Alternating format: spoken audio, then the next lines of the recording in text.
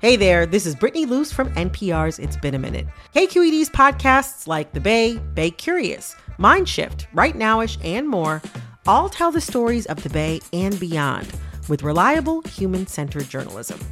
They aim to inspire, make you think, entertain, and expand your understanding of the place you call home. Here's how you can support podcasting at KQED.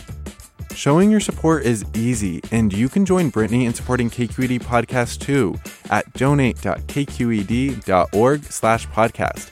That's donate.kqed.org/podcast. From KQED. This is The Leap. I'm Judy Campbell. And I'm Amy Standen. About 10 years ago, Alan Whitman and Andrew Masters were working at a truck manufacturing plant in Indiana called Navistar, and they hated it. It was pretty much hell. Navistar, along with the whole automotive industry, was struggling. There had been some bad management decisions, trucks that weren't meeting new pollution standards. According to Andrew and Alan, the company was bringing in lower-paid workers from India for Navistar employees to train. We try to, teach them English and engineering and, ABS brake systems, and transmissions. And it's totally clear to you guys that you are basically having to facilitate your own layoffs. We knew our jobs would be coming to an end. There was no doubt. He says this was all pretty explicit. From Alan and Andrew's standpoint, there was just zero motivation to do a good job. So, I did at least 15 minutes of work a week after that. Navistar didn't want to talk when I called them, but Alan and Andrew say everything just soured between them and management. It became us against them, and that's when Whitman started telling me about this stuff he had in high school. Okay, so back up about 15 years. Alan's in high school in a small town in Ohio, and he's kind of a screw-up. What did your parents, what did people think, little Alan was going to do when he grew up? Probably live in a van down by the river. His main interest was pranks, specifically smell-related pranks. There was one with Lindbergh cheese, something else he called the ketchup situation. But it wasn't until he began experimenting with a chemistry set his parents gave him that he'd create his masterwork, something that would change the course of his life. Alan invented a smell. He's cagey when asked what exactly the ingredients were, but he's very comfortable describing how it smells. It smells like ass. It's a butt crack. Kind of sewer smell with a little hint of some dead animal in there.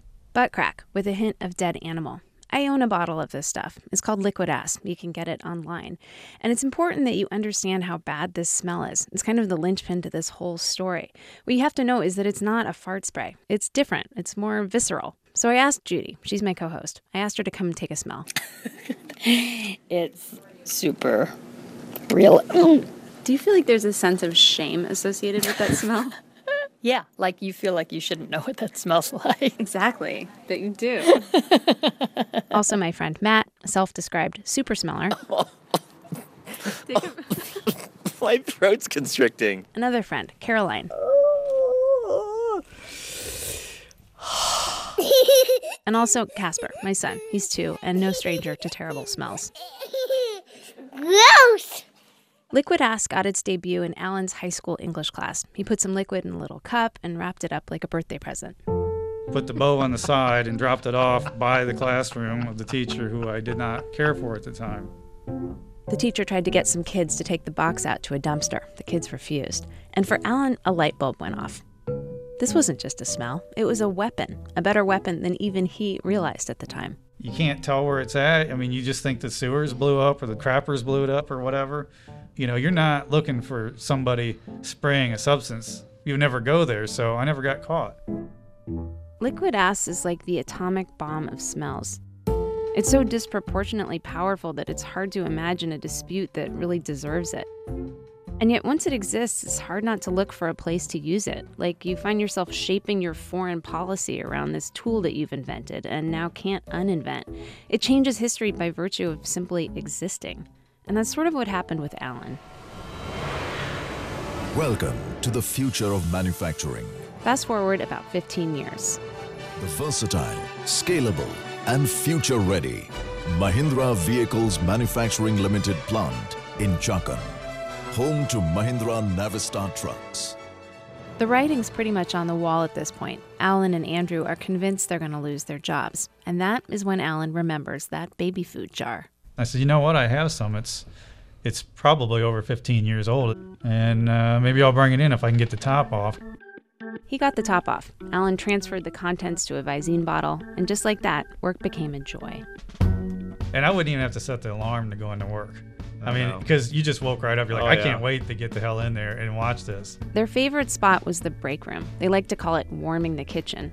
Wait till no one's looking, squirt some liquid ass near the microwave, and then pull up a chair. All work ceased, and you would see groups of them gathered together discussing what the smell could be. These are engineers. They like figuring stuff out. I heard an engineer saying that, well, it must be the water main. There you go. Problem solved. Wrong. Management pulled up the carpet. They replaced the microwave, put up yellow caution tape around the bathroom. All of a sudden, work was the best place to go every day. You're ruling the place. And that's when an alternative future revealed itself to Alan and Andrew, a leap, based on the idea that maybe this gag Alan came up with in his teenage bedroom could be useful to other people, maybe lots of people. Liquid ass might turn into liquid gold. Here's Andrew. I told him that. I said, this is the best stuff. I'm like, why aren't we selling this? We can sell this. Staking your future on liquid ass was not, on the face of it, a great idea. Andrew had been working toward a master's degree in math. Alan had been saving up to open a car wash. Liquid ass was neither of those things.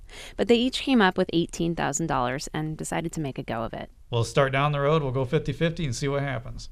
By this point, Alan was married to a woman he'd met in high school, the one he pulled that Lindbergher cheese prank on. She did not love this plan.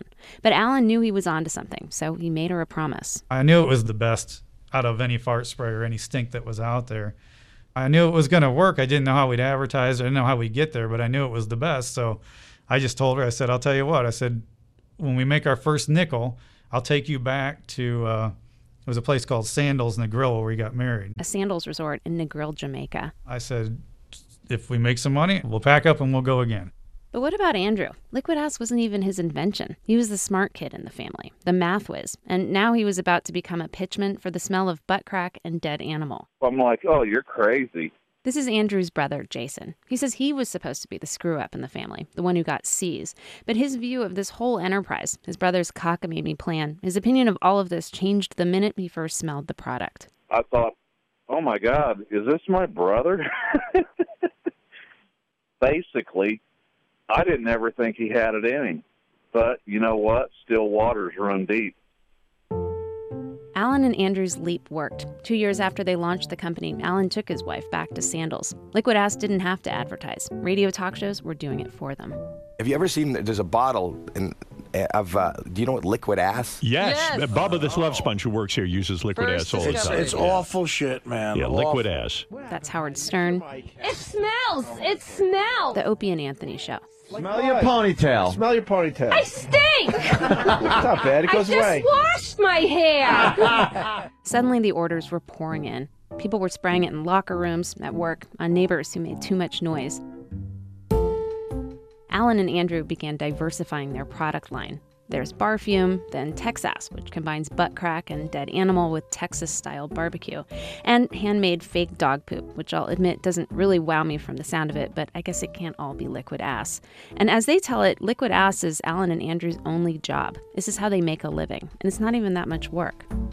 How many hours a day do you spend working on liquid ass? I don't know, maybe an hour. That's Alan. He handles most of the emails, taking orders and such. I don't know. It sort of varies. I mean, day to day, sometimes I won't do anything at all. Other days I might spend half a day.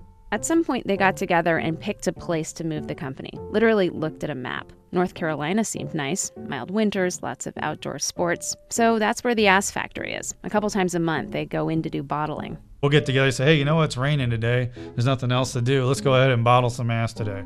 Alan plays drums in a couple of bands, Liquid Neon, Vintage Vinyl. Andrew's kind of an outdoorsman. I do some kayaking, I do a good bit of hiking, some rock climbing. Yeah, it's a great life. So this feels like the end, but it's not. Because there's another character in this story, liquid ass itself. And that smell is about to take its own leap, from a gag gift, a kind of prank warfare, to something that's pretty much the opposite of funny. Actual warfare. Sort of. That's coming up in the second half of our show.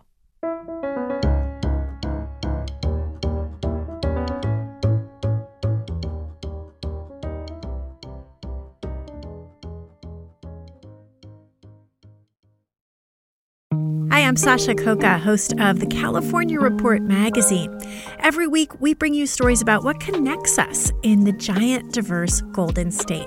Because what happens in California changes the world. I love this place. We were once seen as like the place to be, California.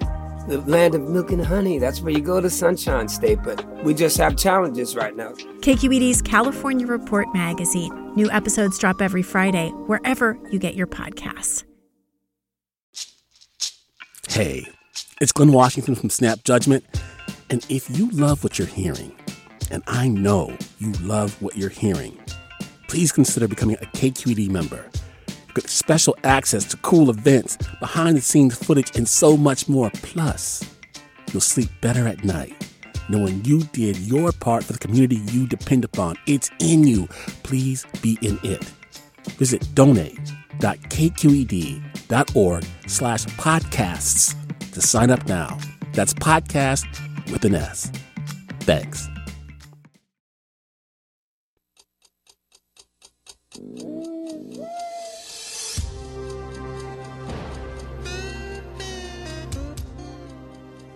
Welcome back to The Leap. This story is about the leap of a very bad smell. Silk Stockings was a TV show from the 90s, one of those shows you might have seen on the USA Network when the house where you were babysitting didn't have HBO. The show was produced in San Diego by this guy, Stu Siegel. What kind of shows are these? Mostly action adventure, shoot-'em-ups. We don't do a lot of love stories. Siegel did Renegade, starring Lorenzo Lamas.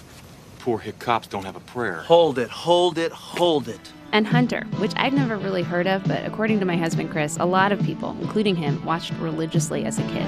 He says, shout out to anyone out there who had a crush on Dee Dee McCall. It starred former NFL player Fred Dreyer playing Sergeant Rick Hunter, a cop who played by his own rules and even had his own catchphrase.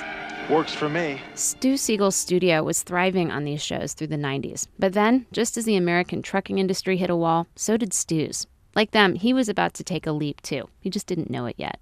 It happened in the course of a day, September 11th, 2001. My business changed after 9/11 because the networks wanted to get away from violence.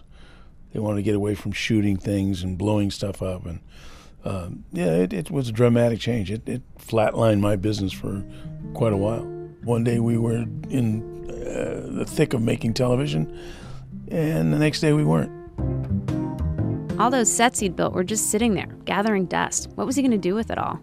One of Stu's neighbors near the studio was the DEA. Stu had a ton of drugs, pretend drugs. Maybe the DEA would want them. So I called up the DEA and I said, I've got a couple of pallets of fake cocaine. Do you have any interest in it? The only thing I think that didn't have it, I don't think they heard the word fake, because they had 3 agents up at my door in about 4 minutes. But it gave him an idea for a whole new business venture. Maybe cops who needed training could get some use out of those old sets. It was the Veronica Mars set, if I'm not mistaken. It was a school. This was after Columbine, and it turned out local police wanted a new strategy for responding to school shootings. Stu's old high school was the perfect place to figure it out. We did quite a bit of training on that kind of front. In 2003, the U.S. invaded Iraq. Reservists were being called up to go overseas. And a lot of them Stu already knew, because these were the same people, cops mainly, who'd been training on his sets. One day he got a phone call. Called me up and said, hey, I got 150 guys sitting here on the tarmac. We're going to a place called Iraq. We got about a week to kill. Can you help us out? And I said, yeah, come on over. So that's how it started. Stu's big idea was that he could use not just the sets, but the whole lineup of Hollywood effects to create a facsimile of combat, show soldiers exactly what they were stepping into. He says no one else was doing this. 18 and 19-year-olds were being sent to Iraq with almost no sense of how the place would look, what the culture was like, how to communicate with people. All their training was pretty much sterile, or make-believe this is that, or they would take the Marines and turn their shirts inside out and say, okay, those are the bad guys. You know, that's not training. It's not realistic training. Stu says the military has gotten a lot better at training since then. But in the beginning, his innovation was to try and make trainees forget that they were in San Diego. His sets should look and feel as much as possible like the kind of place a group of Marines might go out and patrol. And it's in the context of these very realistic combat scenarios that we will be reunited with the true star of this story. So we're in a simulated Iraqi village. Stu got one of his employees, Greg Figueroa, to show me around. Up on this tower here, we'll have 2 huge speakers playing Call to Prayer. In a simulation, this whole place would be full of actors, actual Iraqis who live in San Diego and now get hired as extras to act like Iraqis, hawking stuff. Mister, come here, you buy. Drinking tea, eyeing the soldiers suspiciously. This is a digression, but the village has a complete fake Iraqi marketplace. Bins of plastic cucumbers and yams, stands selling dusty old Sony Discmans and clock radios. Greg and others here work very hard to make this place look realistic. And Greg can do this because he did 2 tours of Iraq as a medic in 2007 and 2008, and he remembers exactly what it felt like to walk into a village like this, how unwelcome he felt there, how much the Iraqis wanted him to go away. These people are just trying to live their lives, and now we set up this base right outside their village, and they now have these bad guys coming in and saying, hey, if you cooperate with these Americans, we're gonna take you out. So in a simulation, the whole place is supposed to feel on edge, like anything could happen, and then it does. I watched a video of one of these simulations. It's chaos. An RPG explodes, people are running, screaming, bleeding, there's smoke and machine gun fire. We'll have a role player like up in the tower, or even up here sometimes with an AK, shooting blanks, super loud. Meanwhile, sometimes they'll pipe in the sound of a scene from Saving Private Ryan. Just to amp things up a bit.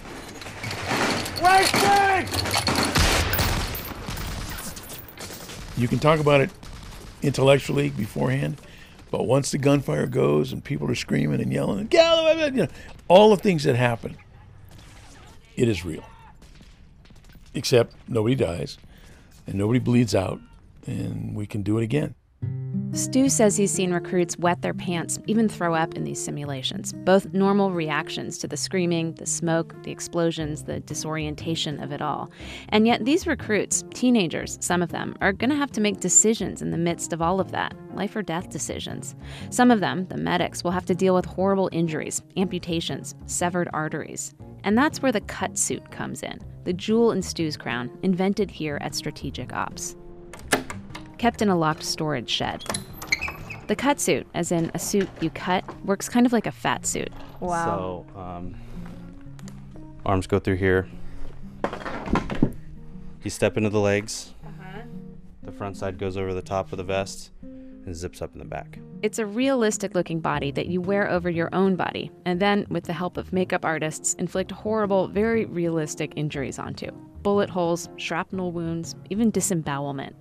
Trainees can learn how to perform or assist surgery on a cut suit where the intestines are literally hanging outside the body. And for that scenario, there's something important they need to learn. They need to learn that with a disemboweled comrade you are trying to save, there is a smell you don't want to encounter. Not just because it's disgusting, but because it means things may actually get worse. No pun intended, oh shit. As a firefighter knows the smell of smoke, as a barista can sniff sour milk, surgeons know this smell. They fear it. Because this smell is a signal that something has gone wrong, that there's a tear in the intestine and shit is leaking into the abdominal cavity. This is a huge infection risk. People die this way. Whatever surgery you were just doing or attempting to do, you just complicated it by 10. Strategic Ops prides itself on realism, hyper-realism. They have that word trademarked. So they needed to recreate that oh shit moment, show young soldiers what it would be like to encounter this in the midst of combat. There was only one smell for the job. We found it in the makeup tent, took it outside, and sat down at a table. We'll sniff the cap. Okay. In his hand, Greg holds the concoction that Alan Whitman invented in his high school bedroom, the liquid that threw an entire division of a multinational trucking company into chaos, that made that lady on the Opie and Anthony show need to wash her ponytail. Oh, it's so bad. It's like... It's so bad. So many adjectives that you could use. It's bad. Like, fecal, dried, nasty. If liquid ass were a person, I don't think it would be totally far-fetched to call this a redemption. Because to Strategic Ops, this ridiculous, disgusting prank product is also indispensable. They're one of Andrew and Alan's most loyal customers. Stu says 750,000 people have trained through Strategic Ops. thanks to liquid ass, some of them might be better prepared to save the life of a fellow Marine as he or she screams in pain amidst exploding RPGs and machine gun fire. Stu, the silk stockings guy, when I ask him what he makes of all of this leap, get him to sort of wax philosophical, what he says is that liquid ass is all about the American dream.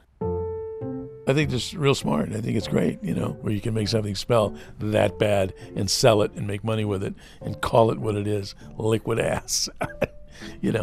Please. We live in a great country. You can get anything that does anything and smells like anything, I suppose, No limits. No limits. It's all about entrepreneurial Americanism. Remember Jason Masters, Andrew's brother, the one who was so happy to see his math whiz brother finally do something a little less conventional? This guy. Still waters run deep. It sounds at first like he's agreeing with Stu, that liquid ass is an American dream story for him too, in the sense that one madcap idea can make someone rich. But with Jason, liquid ass represents a different kind of American dream, a dream that takes us back to this product's humble prankster roots. And that's the dream of one lone man taking on an unjust system. Well, you got to make your own way in this frickin' country, because you know what? The bottom line is they won't take care of you. You need to take care of yourself. Jason used to work at the Ford plant, and then one day, after 16 years, he got laid off. I worked with 3,400 other people that got screwed just like I did. When Jason got laid off, he lost everything, his entire pension, a future he had counted on. There was nothing he could do about it. Well, almost nothing. There was that little plastic bottle that his brother had sent him. I took it up to Ford and I sprayed it around and I had a good time with it. No one got hurt. Things just smelled really bad for a while. You gotta do what you gotta do. No sense in going out without a fight.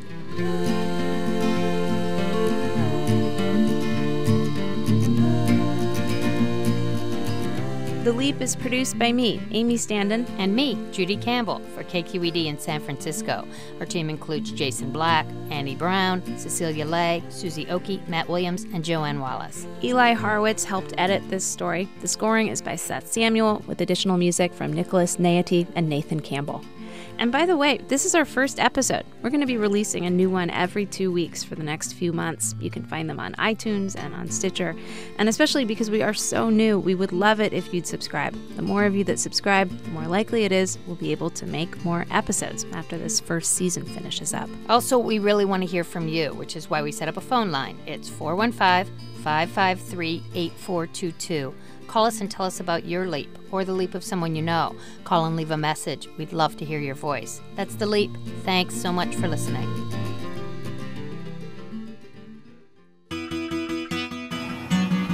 Leaping lizards, is that really me? I wasn't born to fly, Lord, Lord, I was born to creep. So circle your buzzards over the yawning deep. I bet all I got against your line that I'm gonna make the leap. I'm gonna make the leap. I'm gonna make the leap. I'm gonna make the leap.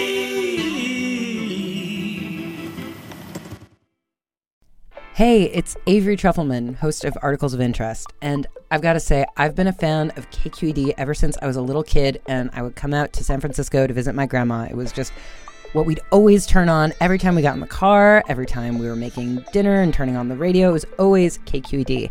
And then over the years, I've become a massive fan of KQED podcasts because this is local reporting at its best. These are answers to questions you've always wanted to know, interviews with exciting, unusual voices, necessary journalism, all told with love and care and artistry. And did you know that a majority of KQED's funding actually comes from members? It's just people like you and me supporting the programs they love, while also getting access to cool events, behind-the-scenes footage, and so much more. If you want to sign up and be a part of this amazing community, visit donate.kqed.org/podcasts to become a member today. That's podcasts with an S. Thank you for listening, and thank you for your support.